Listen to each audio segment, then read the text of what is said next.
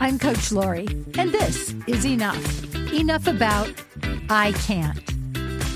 I can't is really I won't.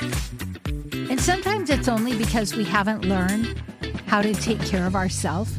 We haven't learned to give ourselves permission for the I can, I'm worth it. So often people look into things like buying a house, taking a course, purchasing something maybe they need for whatever their next is, whether it's education, equipment, and they go right to, I can't afford it, which is really, I won't. It means I'm not willing to look at any possibilities. I can tell you this, when I was a single mom and my child said, I want to play sports, I knew I didn't have the money, but I would do anything in my power to get that child into the sport they wanted to be in. I'd find a scholarship, a grant, I'd ask friends, I'd ask family, I'd do whatever it took. The problem is I wouldn't do that for myself. I didn't know enough to invest in myself.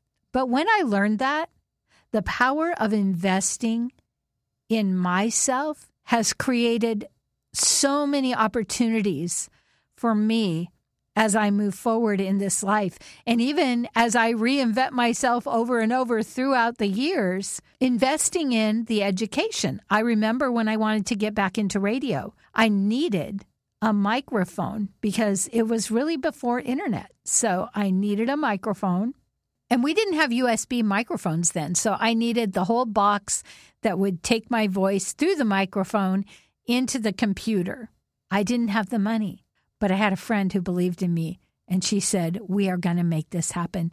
And to be honest with you, I don't know how we made it happen. But back in the day, you can buy a good microphone today for $100.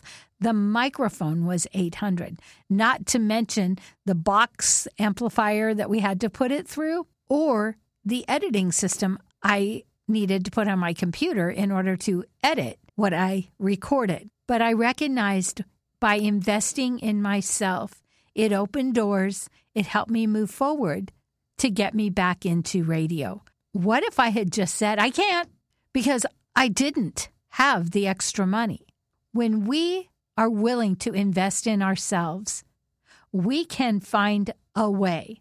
There have been times in my life when money has shown up. Somebody has handed me money, owed me money that I had forgotten about. When we immediately go to can't, we squash everything. In fact, that is the death of a dream. I teach podcasting and book publishing, and people will tell me their dreams. All I've ever wanted to do is write a book. I know their story, and I know somebody's prayer will be answered by hearing the story. But then they see there's a cost, and they say, I can't afford it. I'm a big believer in ask and you shall receive. It's in the Bible. There are many different types of spirituality that believe that. Many different religions believe that. It is actually a law of the universe. If you ask, you receive.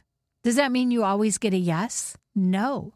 Sometimes we get a no, and we look for another way to make it happen. But we ask, do you have a discount? Do you know about a scholarship? And if it's something that you really believe in, if you are really being called to tell your story, because not everybody wants to write a book, not everybody wants to do a podcast, if that is on your mind and you are feeling it's something that you want to do, it's very likely a calling to share your wisdom. So when you say, I can't, you are saying no to God.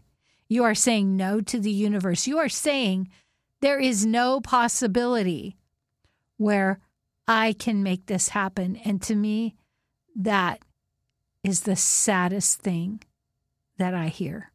I don't think everybody needs to take my class, but I do believe if you are prompted to share your story, it is your job to find the way to do it.